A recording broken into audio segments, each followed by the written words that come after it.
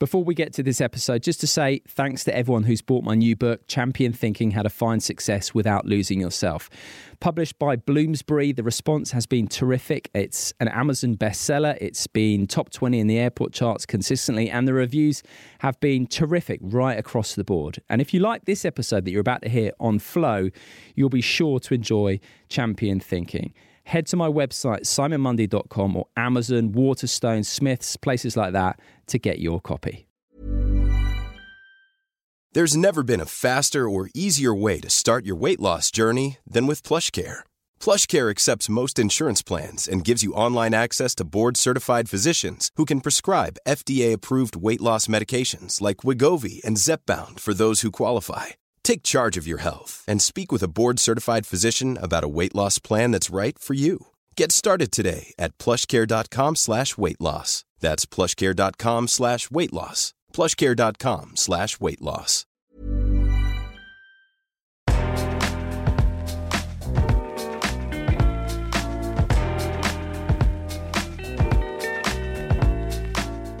Welcome back to this mini-series on the Life Lessons podcast called Success Evangelism and a New Way of Being, with me, Simon Mundy, and my co-host and wife, Alex. So, one of the problems I would suggest with success evangelism is it's about finally getting fulfillment by achieving something in the future. The implication, though, of that is that we're not enough now. An idea I would suggest is both wrong and also quite corrosive. So, a key aspect of recognising our innate wholeness and recognising that we are enough is to do with acceptance. So self-acceptance on the one hand, but also acceptance of events and other people, because when we resist how things are, we suffer psychologically unnecessarily. So this is about what acceptance and self-acceptance really is and why it is absolutely crucial, but it's also about recognising where acceptance is to be found. Acceptance isn't something we do with the mind, it's something we stop doing. So Alex and I discuss acceptance and all its nuances, which also is a chapter in my book, Champion Thinking: How to Find Success Without Losing Yourself. And then we're going to hear specific examples after the break from the likes of Jonny Wilkinson, Ironman athlete and oncology nurse Lucy Gossage, and non-dual teacher and philosopher Rupert Spira. Enjoy.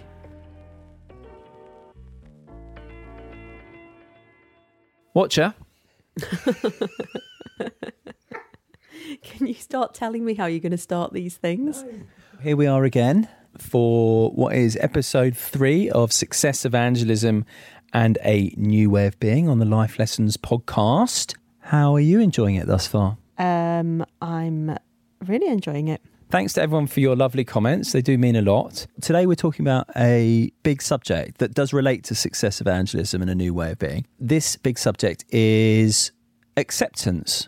That encompasses self-acceptance, other acceptance, acceptance of events in the world, but just under that umbrella term of acceptance. I think we should start with that quote that you put in your book, that really good one.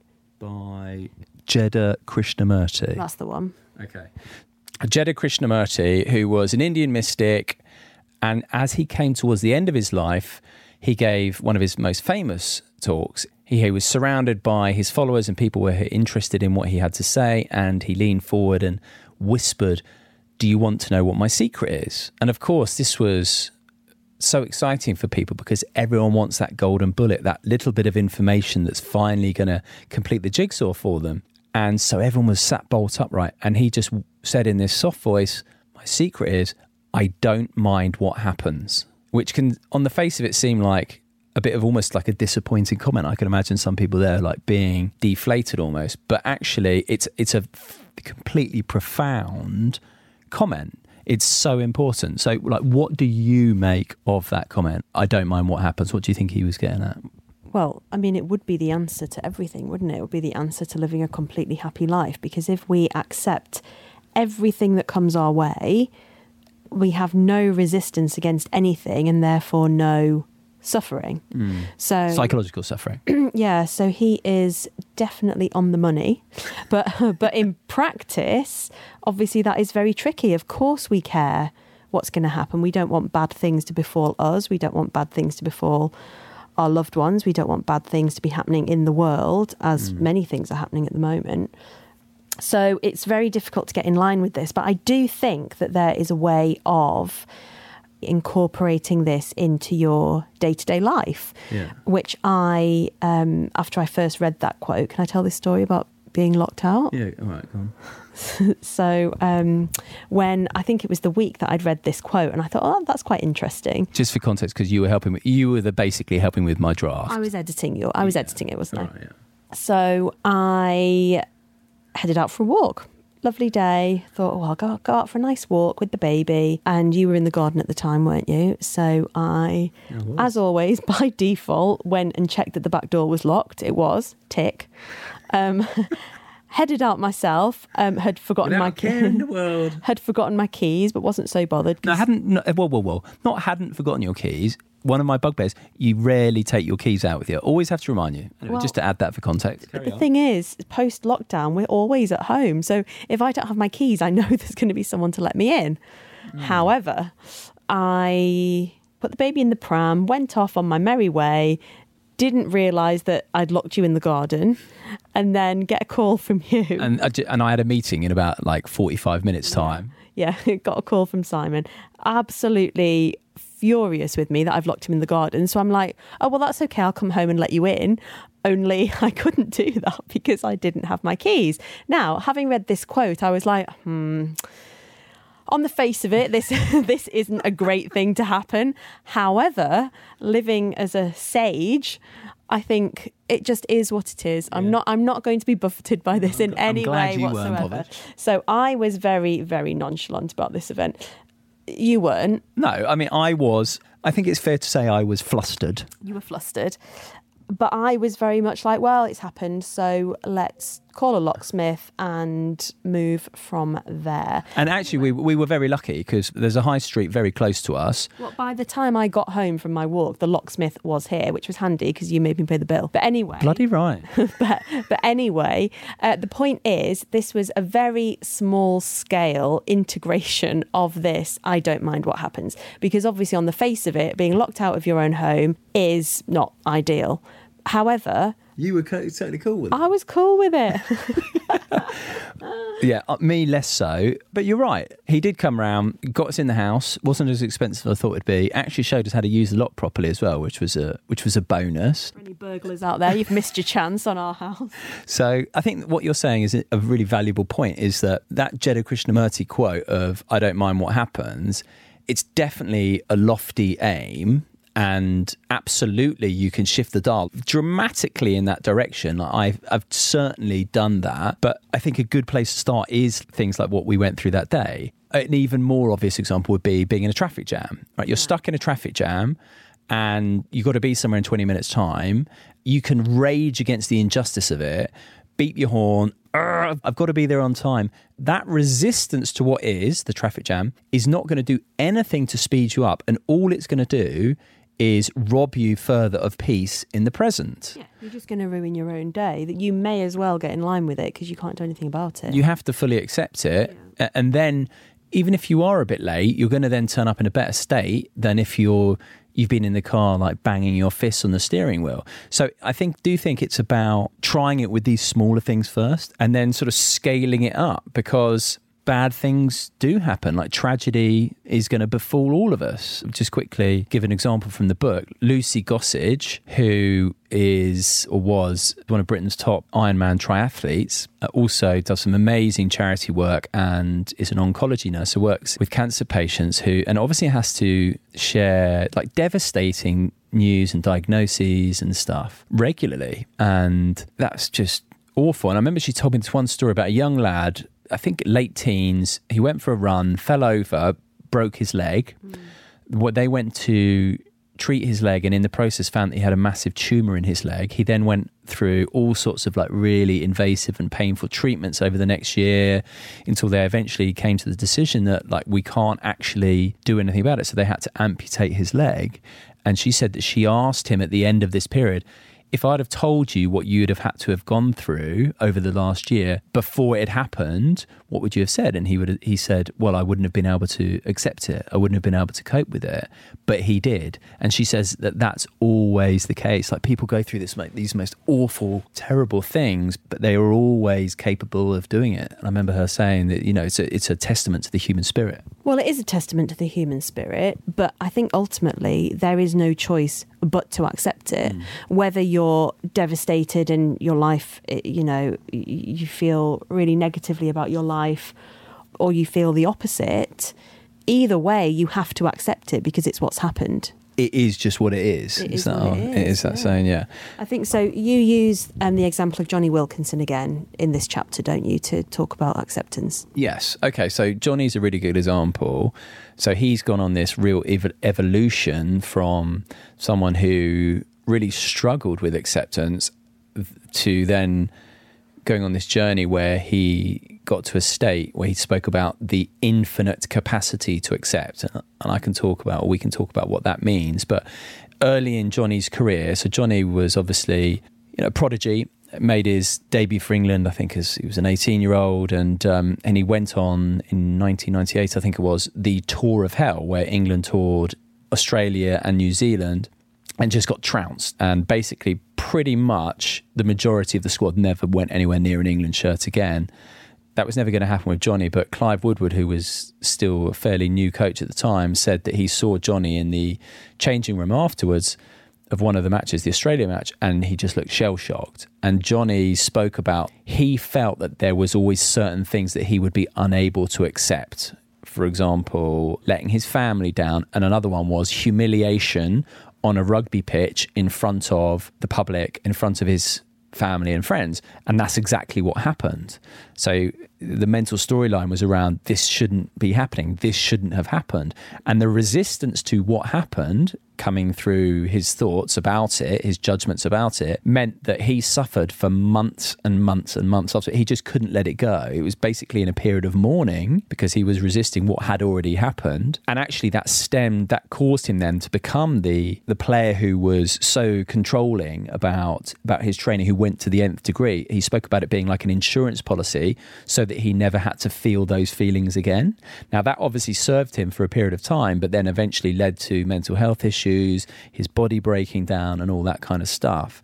And then during Johnny's pomp, during the height of his career, he would be like tormented in the week between matches because he would be fretting about things that had happened as per the Tour of Hell, but also that in this state of anxiety about what possibly could go wrong in the matches in the upcoming week. So he'd be, what if this happens? What if that happens? What if we lose? What if I let this person down? And he would be just absolutely like a coiled spring, like full of anxiety. But then he would go out onto the pitch, and when the whistle went and he was present to what was actually happening, he felt free because he was able to deal with what was happening in the moment, as opposed to trying to deal with something that only existed as a thought in his mind about what might happen in the future. And I think that's something we can all relate to, right? Is thinking that, oh my God, this might happen, that might happen, I might lose my job, whatever it may be. But invariably, our thoughts about what might happen, A, tend not to happen, and B, even if they do happen, aren't as bad in reality as we imagine them to be.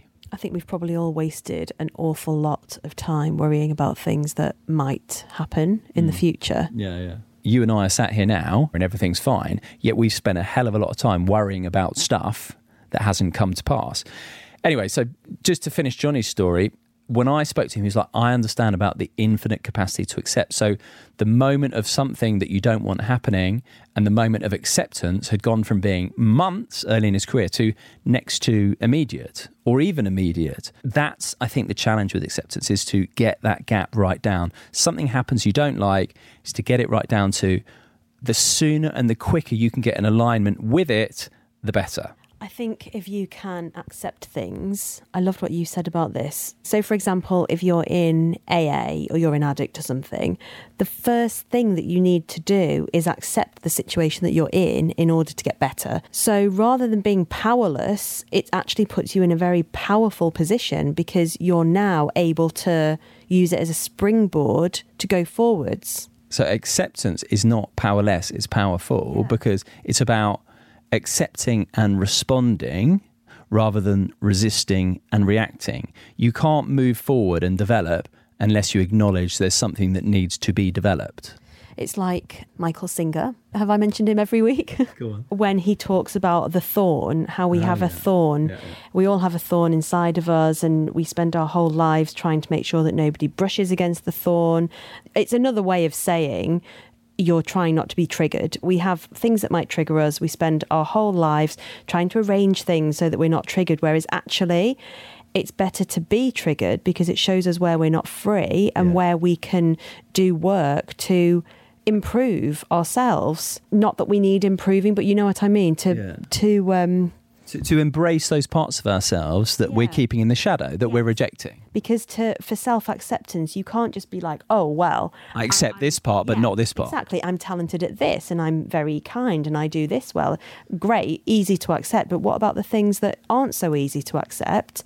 That it's the full package. Like, you have to take all of it and you have to accept all of it. A bit of a side note, this is why I think shadow work's so good. I've done a bit of shadow work myself and bringing things out of the shadow. Because actually, sometimes we put in our shadow not just stuff that we're ashamed about, that society deems to be not acceptable, etc., but oftentimes it might even be our gifts. You know, golden shadow. The golden shadow. I wrote about this after I'd heard your podcast with Charlie Morley. So, for example, it might be a hidden talent that you don't want to let people know about, or not wanting to put yourself out there, so you hide it. And this reminds me of something that I went through. So I think it was about 2011. I was on a stag do. We're out for a meal. Loads of us were there, and I was having a bit of banter after a few drinks with a mate of mine. Bit of bants. Anyway, and it was sort of went from like just jokey to a bit more pokey, and he said something like, "Monday, you're insecure." And I remember it really stung. I was a bit like, that's such an out of order thing to say. How dare you say that? And I got kind of angry and defensive and wanted to hurt him back in a way because he'd hurt me. Now, that's exactly that Michael Singer story. So the thorn there is this inner wound of insecurity. But because I couldn't accept that I was insecure, it was therefore, rather than saying, oh, I'm not free in this place, there is some truth in what he's saying. It's like, no, I want him to change him, stop him from saying that so that I don't have to experience this inner wound. Whereas now, if someone said to me, oh, you're insecure or anything like that, if you can accept that, if you can be secure with your insecurity, then you're kind of not insecure anymore. That's the paradox of it. But you can only get there by accepting it. And like, okay, just in terms of some, let's say, core wounds. I think everyone's got core wounds, things they pick up from rejections and difficulties, in particular in childhood. Mine, I would say, has been in the past around shame, which is I am bad. What would you say? Well, I know what yours is, but why don't you say? Mine is definitely guilt, which is I've done something bad. Yeah. They're similar but different, right? And so whenever in the past I used to feel feelings of shame, I would do anything I could to avoid feeling that. Same with you with guilt. And that's where that impulse to distract ourselves from these feelings is very normal, but it's a missed opportunity. Total missed opportunity. And there's so much potential to distract ourselves, I think, particularly these days. You know, you only have to pick up your phone and start scrolling. You're numbing yourself, and it's, you know, it can lead to addictions. People do it with alcohol, gambling, shopping, all these things, just to avoid feeling these feelings that they feel when they've been triggered, whereas actually they can be alchemized into real into real self-development. You spoke about lots of different ways we distract ourselves: addiction, gambling, alcohol, drugs, phones, sex, whatever it might be. But another one actually is just going up into our heads and thinking. Yeah, well, I think that it is just, it is a programmed bypassing of the feeling so that you don't have to feel it, that it just whizzes up into your head and emerges as, you know, all these frantic thoughts. Yeah. Just to give a quick example from my life, London 2012, I was there working for Radio 1. I was asked to do a live broadcast for 5 Live. Felt like a really big deal. Thought big bosses would be listening. And then Jess Ennis, Mo Farah, Greg Rutherford all won gold. So it was like this monumental day in British sporting history. And I remember about an hour before a broadcast, I felt this sensation of, well, I interpreted it as anxiety in the pit of my stomach. And I tried to resist it and I tried to get away from it. But obviously that didn't work, and all it did was it made it grow. It went up into my head, and I was having these catastrophic thoughts. I'm going to mess this up. This is the end of my broadcasting career. I want to run away from here, all this kind of stuff. Now, in the event, I did get through it, and it was fine, but I felt a sense of relief rather than enjoyment, what should have been a really wonderful moment.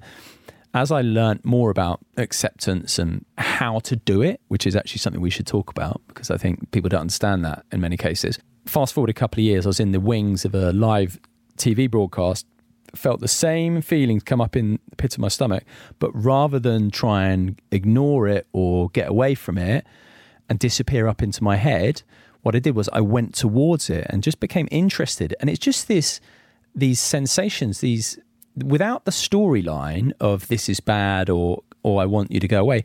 It's just this sort of intense, tingly cluster of sensations that on their own, without interpretation, are actually fine, which makes me think of you and flying. Yeah. Sorry, just going back to what you were saying, I think that there's a very fine line between anxiety and excitement. Yeah. So it's actually how you interpret the feeling as well. It's not that the feeling is a fact. Yeah. So I had this really debilitating fear of flying, actually. And I went and got hypnotherapy for it, which was actually the first sort of work I ever did on myself. That was probably around 2009. And that actually resulted in something else. It wasn't really a fear of flying. It was something manifesting in a fear of flying. But we don't need to go too much into that. We don't need to go too much into that. But the fear of flying, I mean, when we met, I was still very scared about planes, wasn't I? It all really came on. I was flying a lot, always by myself.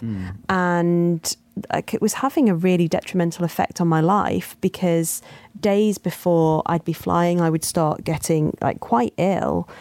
Stomach migraines, basically. Stomach migraines. I would be, it was really bad. Anyway, it wasn't as bad when we met, but I was still It was still bad, though. I was still a very nervous flyer.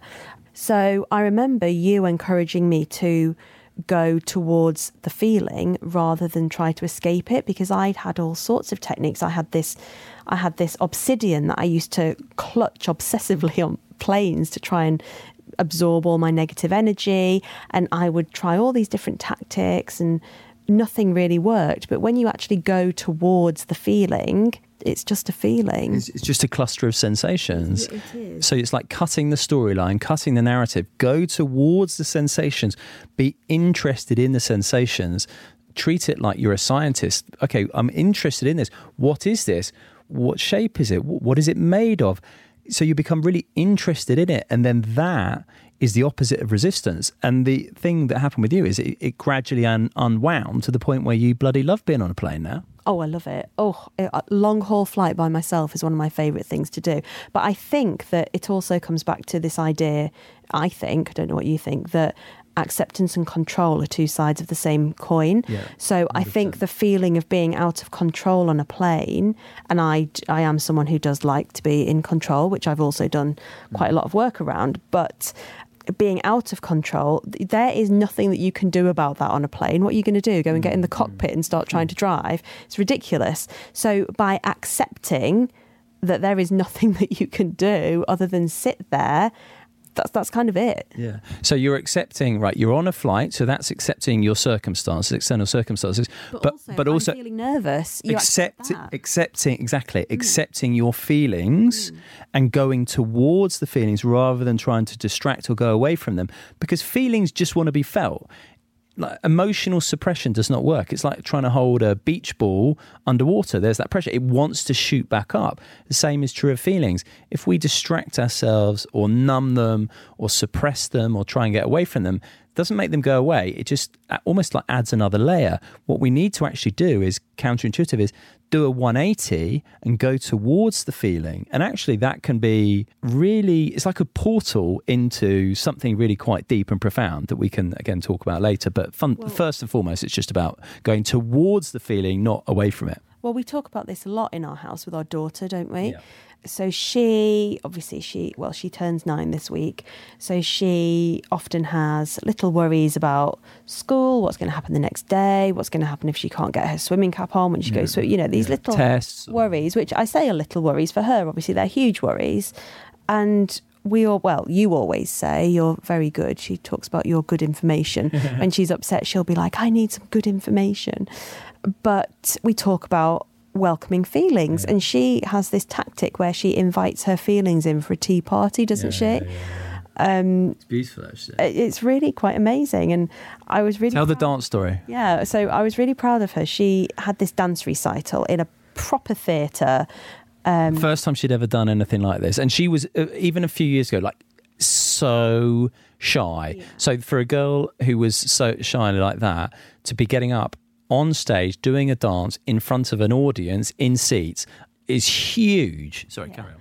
Yeah, and one of her friends was really worried and had a tummy ache, and she told Delilah that she had a tummy ache, and Delilah said, oh, you're probably nervous, because Delilah often feels like that when she's nervous. So Delilah had already deciphered what was wrong with her friend, and she said, you need to welcome your feelings.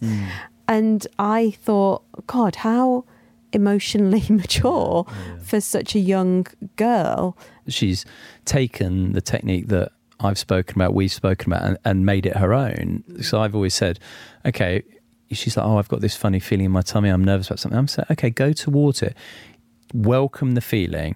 And then she's turned into, I imagine them as this feeling as people I'm inviting to a tea party, and sit them round on chairs, and they have little cups of tea and maybe a bit of a cake.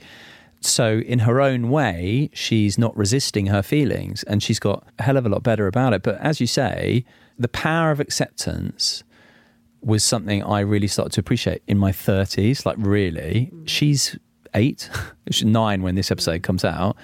What a fantastic thing to know and learn. Like, this is why it's talking about feelings and this kind of stuff is so important. But again, like I was saying last week about how they should teach meditation in school, they should be talking about this sort of thing in school as well. I'm sure to an extent they do in PSE or whatever their lessons are called, but not in this depth. And I say this depth, it's actually very basic. Yeah. But we know so often the advice people are giving is just don't think about it. Yeah, which is a form of emotional suppression. It's like, no, okay, you might not want to think about it, but you certainly want to go towards it and feel it. Like, the more you can accept your inner experience, the more powerful you are. Now, just to go back to the sensations, you talked about how excitement and anxiety are so similar. Without a storyline, it's just an intense sensation that wants to be felt. And that sort of leads on for me into, like, how do we do self-acceptance? Because you say, don't you, it's not something that we do, it's something that we stop doing. So what do you mean by that? Yeah, so I remember speaking to a guy called Tom Curran on the podcast who'd written a book, and he spoke a lot about self-acceptance, because we agreed that there's been so much fixation on self-esteem and developing self-esteem. I'm not a huge fan of talking about self-esteem. And actually, there's a book written by Dr. Albert Ellis, who founded REBT. He's written a book called The Myth of Self-Esteem. And he calls it something like the biggest sickness known to man, which might be a bit OTT. But it's like, self-esteem is about, how do I rate myself? And you can only rate yourself in comparison to something.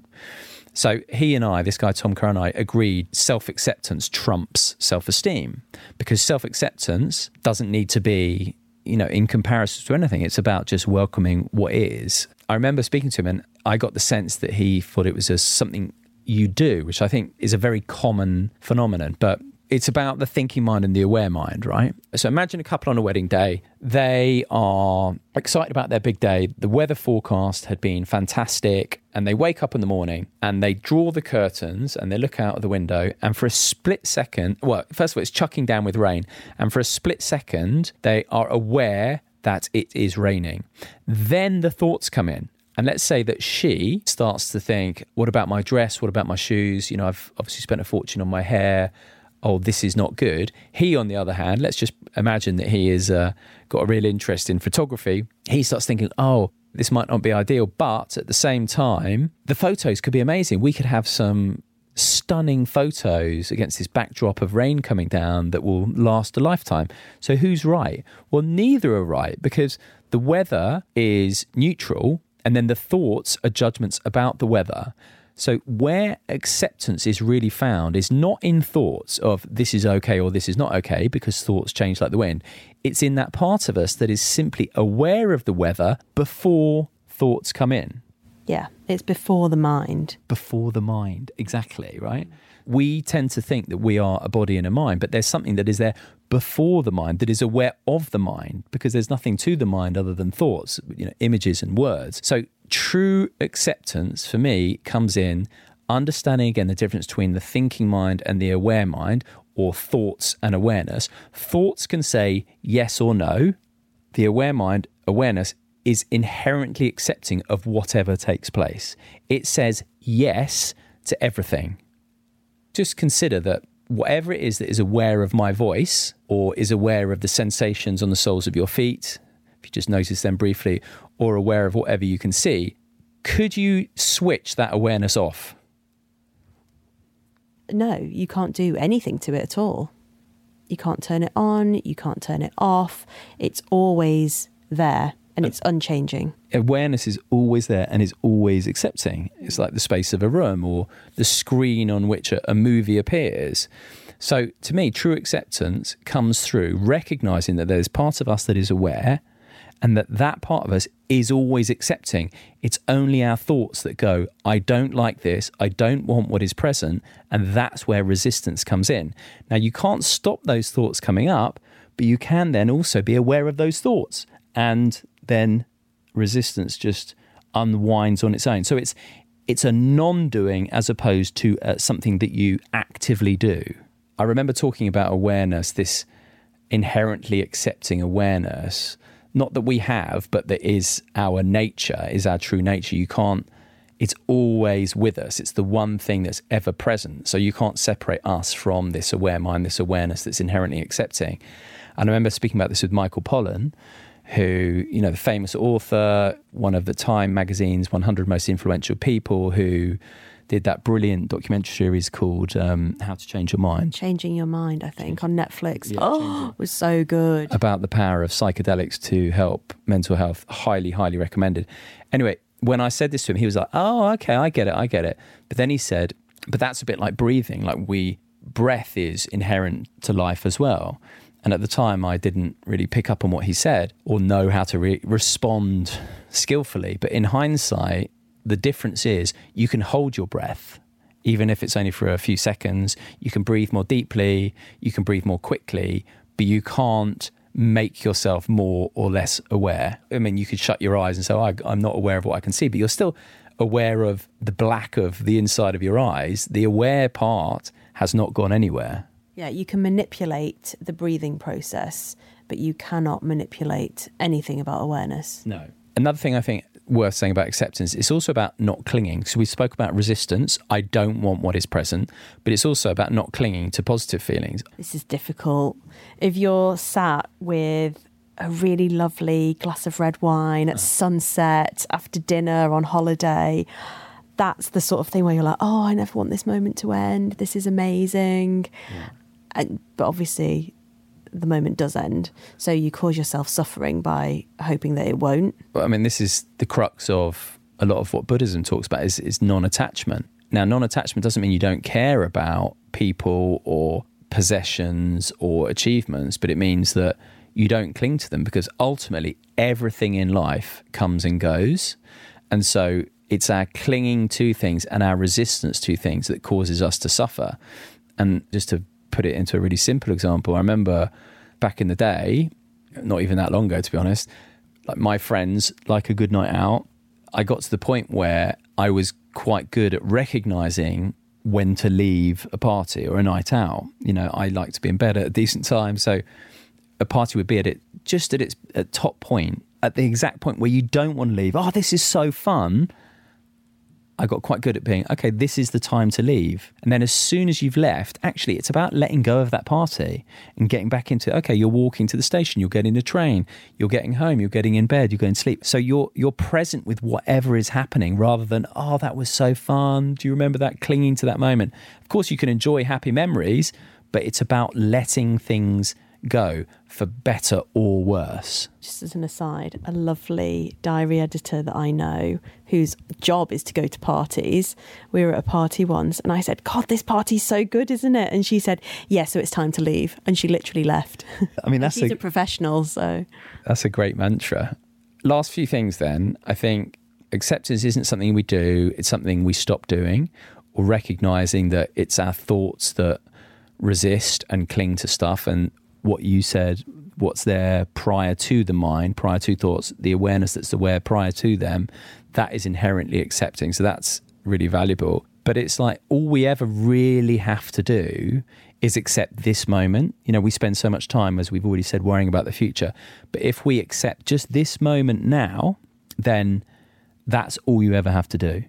Take refuge in the now. Beautiful. That's so true though, right? Because the majority of psychological suffering comes from worrying about this might happen, this could happen, how's this going to be received?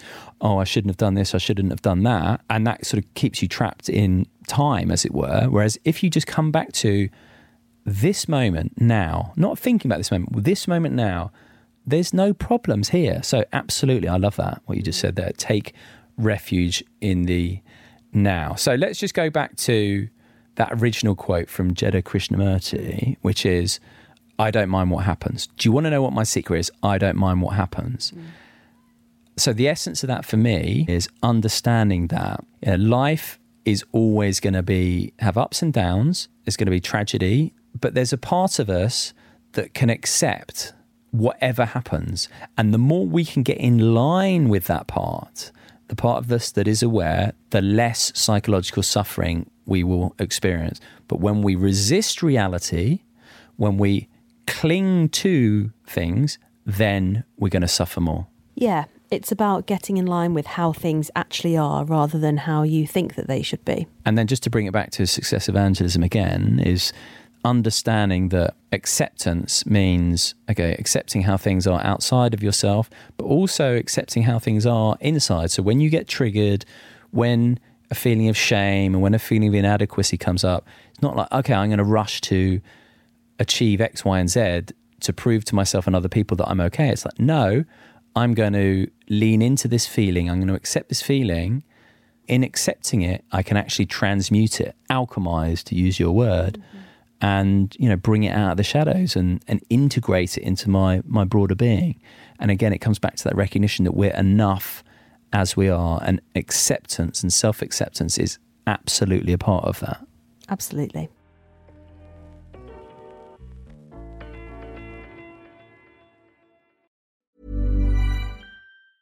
There's never been a faster or easier way to start your weight loss journey than with PlushCare.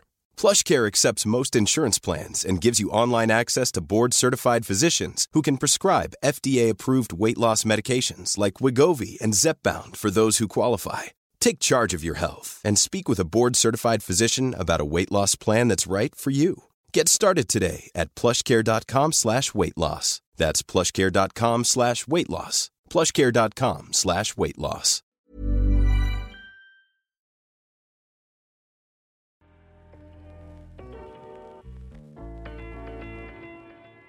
We're now going to hear from three guests who I've discussed acceptance with.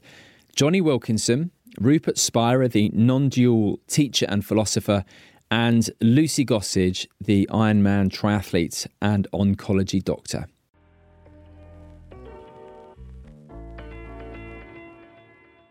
The tour of hell that you went on, so where England got pretty much battered, didn't they? How formative and actually valuable an experience was that? If you'd have asked me at various times during my life, I'd have given you different answers.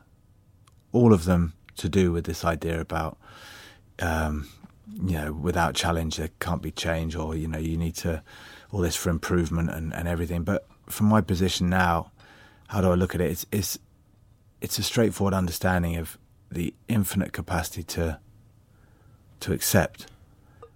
Despite all the things beforehand, you're thinking, in myself at that time was built by these ideas of what I could never deal with. And they were the things I tried to keep out, by controlling my life, such as I could never deal with whether it be being sent off or letting my family down, all these kind of ideas I had at that time. And one of them would have been being humiliated on a rugby field, or whatever humiliation meant at that time. And then it happens. And you sat around the change room going, this shouldn't be happening. Yeah. And I can't bear it. And it's everything I never wanted to happen. This is the young kid who always did this, and this isn't right. So there's the resistance to There's it. huge resistance, but then the understanding comes from that experience that you can accept it because you do accept it, because you move on. And as a result, it was a huge barrier that came down, not because suddenly the day after I woke up enlightened saying, well, hold on, I know I can do this now, because no, I didn't. It took me a while to get over it, but it doesn't matter how long it took. The point is that whatever I thought I couldn't accept, I did. And I was able eventually to respond how I wanted and in a more powerful way. Now, over time and over the experience, what's happened is that time has become shorter for me, to a space where it's much more instantaneous. The accepting and the responding is the same moment. Whereas then it was huge resistance for 6 months, 9 months, a year, whatever it took me to fully get over that. And then you eventually move on and start getting on with it. But now that time comes down. I think for a lot of the guys in that World Cup team, we'd then gone through all the Grand Slam losses, where we lost to Wales, Scotland, Ireland, and then France, all in big Grand Slam deciders. Won every other game, and it never happened. For 4 years, it didn't happen. And we'd all been through those things. And by the time we got to the World Cup final, also having almost lost to Samoa, and then Wales in the quarter-final, and then having a guy that keeps kicking goals to put us back into a tie for the World Cup final when we're that close to lifting the cup. When he kicked the last goal, you look at the guys' faces, and there is no resistance anymore. It's just literally it's almost flipping it the other way around. It becomes your favour, because those guys, I think, and me as well, were thinking, I don't want him to miss this last kick, because we don't want to win this World Cup because their guy missed the kick. We want to win it. We don't want to not lose it, or to have it not won against us almost. And as a result, when it went over, everyone just moved as one to the halfway line in total understanding, total togetherness, and in the most complete, I think, performance in terms of dealing or thriving in a time-restricted, I'm not going to say pressure, but time-restricted situation against an incredible challenge, incredible opposition. We made something happen that was remarkable. Yeah. Purely because all of those guys had no resistance to the fact. In fact, actually, they said, we want the unexpected, because if we get what we want the whole time, we're not going to grow. And at that point, the guys were like, let's see how we can grow from this. Yeah. Let's see what we can do next, as opposed to, please just give us what we want. It was like, no, keep challenging us and we'll keep seeing what we've got. And in the end, we showed essentially what that whole 5-year period had been about. Just to touch on the resistance then, just to pick up on that point. So, yeah, the resistance to what happens causes a lot of stress and disquiet in a lot of people. So it's accepting what is. It is, definitely. I think that for me, what it means ultimately is that if I'm resisting, I think this is how I live my life now, is that anything I get from resistance, which is much, much, much, much less than it's ever been, but whatever resistance I feel, it's not coming from me now. It's coming from an old version of me that's telling me now how to live my life. And whatever an old version of me thought wasn't acceptable, this version of me now, right now, can accept anything. And that battle, resistance for me, has only ever been things working against each other. We mentioned about the gut and the brain. If they're not working in tandem, they're ever so slightly not working together, maybe working slightly against each other in some ways, you get stress. That's two forces working against each other. Now, pressure and all those things for me is, at the time, if you asked me when I was younger, I wrote a book when I was just after the World Cup because I was injured, and they sort of said, would you like to write a book? So I wrote one, and you read it, it's just black and white. It's just telling people how they should live their lives and what's right and wrong, what's good and bad. And now that whole me was plagued by thoughts of pressure, stress and fear of failure. And all that came out of my mouth at that time was a verbalization of that. I then live in a world now where I understand that if I don't have the thought, what if this goes wrong for me? Without that thought, there is no pressure. If I come in here to do this interview with you and I think, what if it doesn't go well? Now it's like, and I'm under pressure, I've got to get this right.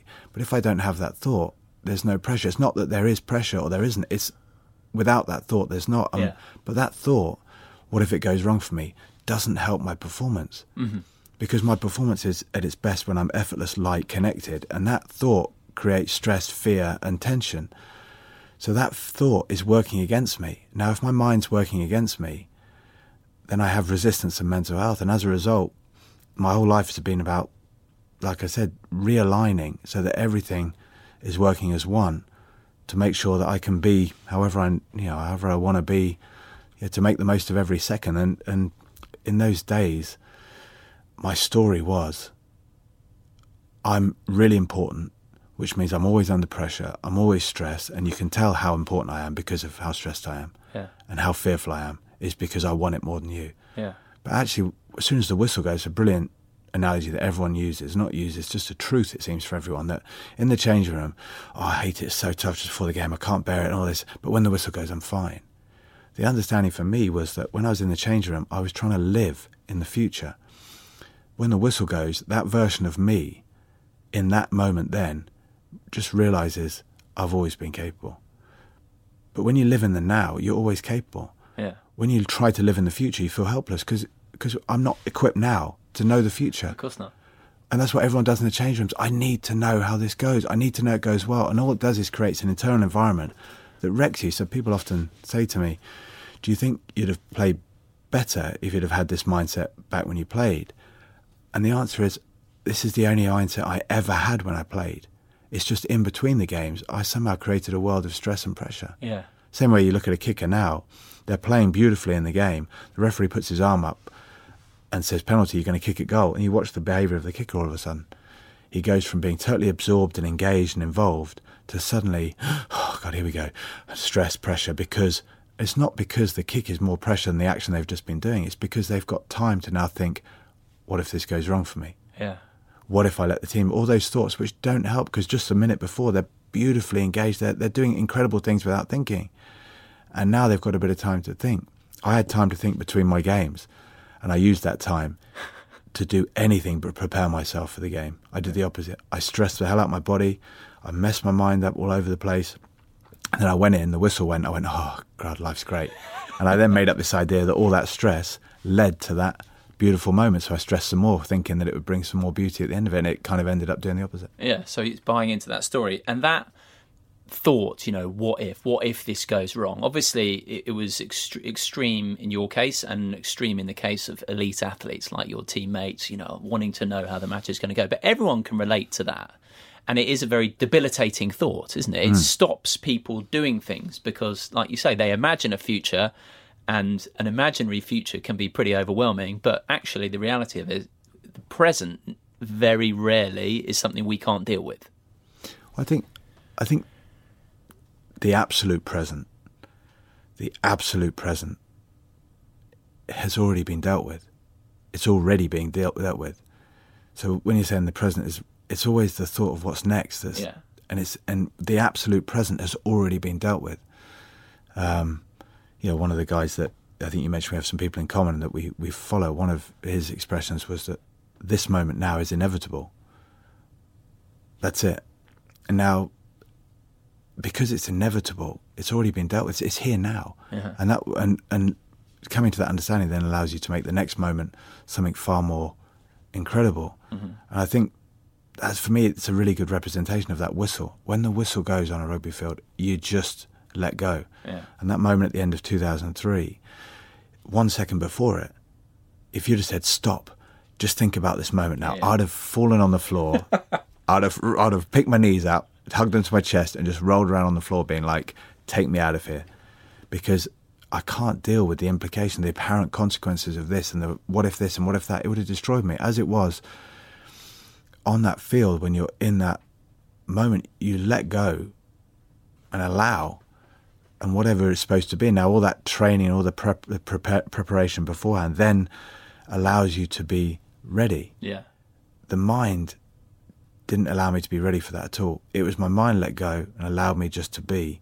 And then, the all the work and all the dreams and all the desires just came into being. And like I said, it's the one moment on a field where I have very little experience of what happened apart from observing it.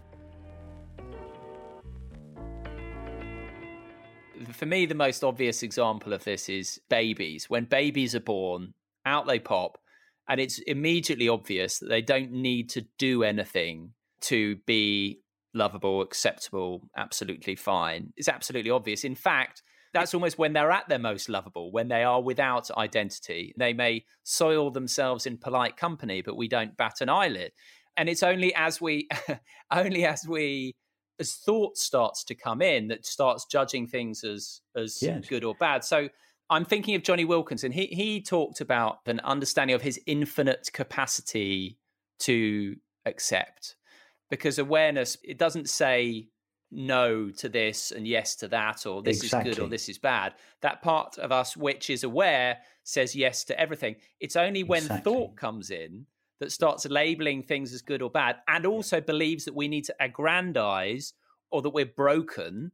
So that's why I always prefer self-acceptance over, for example, self-esteem, which is like, I'm good at all this stuff. Actually, no, it's self-acceptance is more in line with that awareness part, which is just a big fat yes. Yes, awareness says yes to everything indiscriminately, just like the space of your room accepts whatever takes place within it indiscriminately. Whereas the mind says yes to some things and no to others. So self-acceptance, there are two possible interpretations of self-acceptance. Self-acceptance, we could say, is either the nature of awareness, and it is inherently accepting or allowing of whatever takes place within it. In other words, self-acceptance is what awareness is, not what awareness does. Now, we said that the mind says yes to some things and no to other things. There's another kind of self-acceptance which involves the mind saying yes to certain things about ourselves. That is not the true self-acceptance. It may be a stepping stone, but it's not real self-acceptance. It can change any time into its opposite. The true self-acceptance, which is awareness's inherent openness to every aspect of experience, that includes every aspect of our own character, it cannot change into its opposite. It is what we are, not what we do. As such, it is the true self-acceptance, and it does not need to be practiced. We only have to practice something that is not essential to us. That's the beauty of this. It's a matter of understanding or recognizing the nature of ourselves rather than practicing anything or becoming something.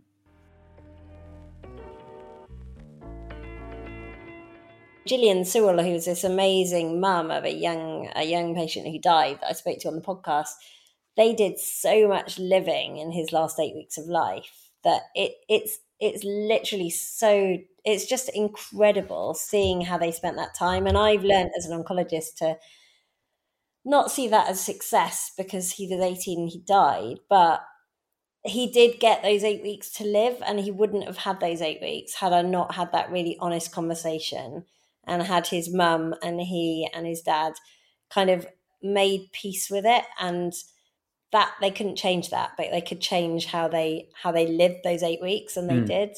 And I often say it to my patients, actually. I think when people just think that oncology is really depressing, and of course it's sad, it really is, it's heartbreaking sometimes, but you really do see humans at their best. And you know, if I talk to a young person who's 20, you know, as an example, it was a young guy, big guy, walking down the street, broke his leg, just tripped down the curb, broke his leg. It turned out he had a massive cancer in his femur and his main leg bone.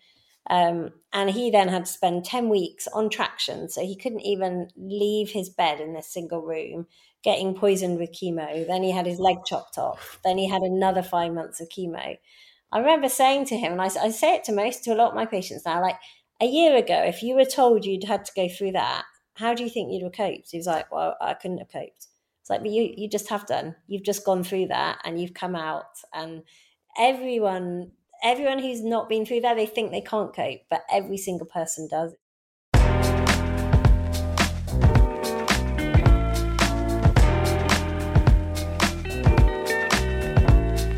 Thank thank you for listening to episode 3 of this Success Evangelism and a New Way of Being mini-series on the Life Lessons podcast. I do hope you enjoyed it.